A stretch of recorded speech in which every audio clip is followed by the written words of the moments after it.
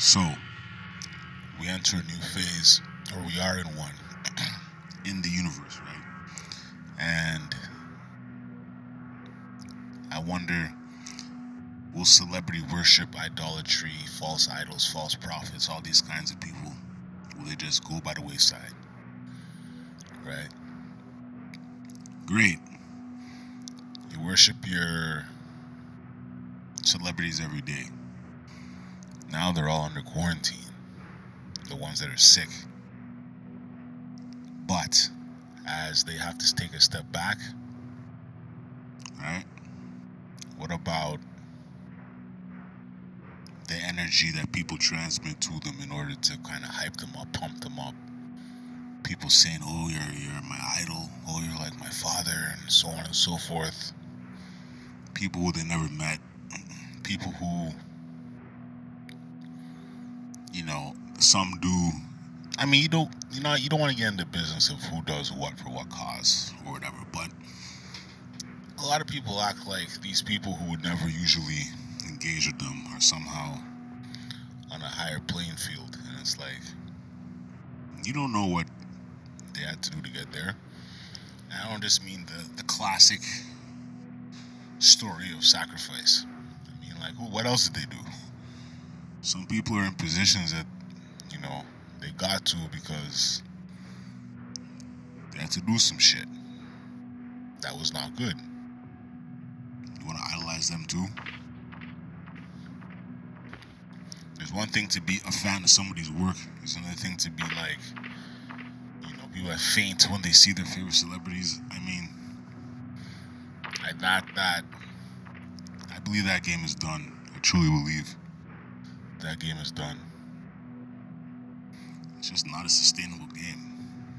Like, because at some point those people, and you already see the newer crop of whether it's quasi-celebrity or a celebrity or some TikToker that's popping or like, some newer film star, and it's all coming. There's a bunch of new people being groomed, and they're on the come up, so idols become replaceable. Isn't that some shit? The human life, celebrity or not, becomes replaceable. And that's just how it seems to work.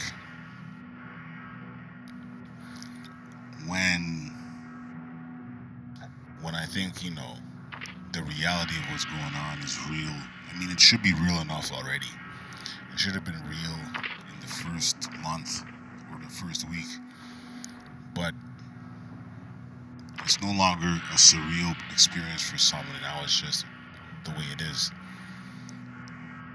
But what you don't hear about a lot is, well, who's going to blow money on the movies and shit like that right now? Yes, you have Netflix, I get it. Yes, you might have Amazon Prime, I get it. Yes, you might have YouTube Red, I get it. But all these extra activities that lend themselves to kind of like imaginary ballerism or going to do the ceremonial movie night and all that shit that you go out and you spend money and so on. It's like the football stadium here has a theater inside it. Costs way more than all the other theaters. You can drink beer. They serve you food. All that's done, obviously, but that's an experience for people. And in the ritual part of the going to see the flick, you also have the ritual part of watching the film and stars on what they call it, the screen, and so on and so forth. All that's done.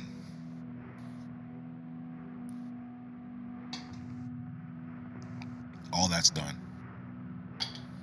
And I say lunch, so I'm gonna wash down the meal. Anyway, it'll be interesting to see the world with which we grow accustomed to more and more. We grow accustomed to different worlds. Like, obviously, the medieval period, 2 AD, 1800s, 1950, all these different time periods. They're kind of like vastly different. But all, if you were to look at the periods, all contain the same exact sorts of ingredients of what make a period. The major death of somebody took power, there was either war, illness, all these things play out. So I'm kind of excited as a soon-to-be father to kind of witness, my daughter experience these exact, not the bad shit, but to experience the witnessing of these things.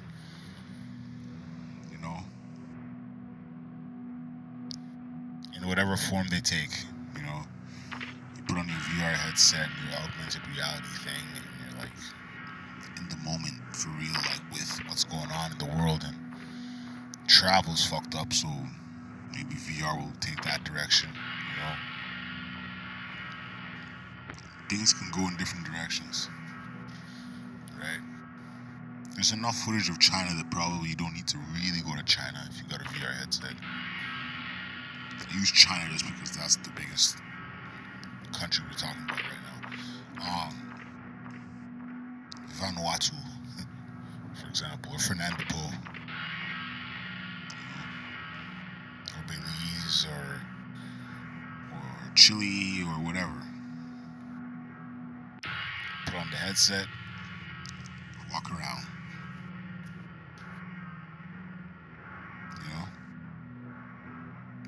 But in any case, that was just the thought that came to mind that I had to get out. Because you ain't seen a lot of celebrities at least talk. You know what I mean? Now, it also depends on your individual viewing habits, but I feel like I'm not seeing much beside the average, oh, here's somebody on IG who's big, or here's somebody on TikTok who's big, or so on.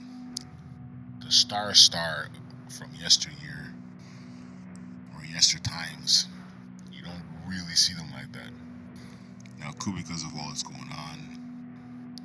Nobody's seeing movies. What's the point of production? Blah blah blah blah blah. But they are oddly quiet. Their feeds are interesting. Ellen DeGeneres' feed. Ugh. Anyway, David Blaine's feed. Anyway, I'll talk to y'all later, huh?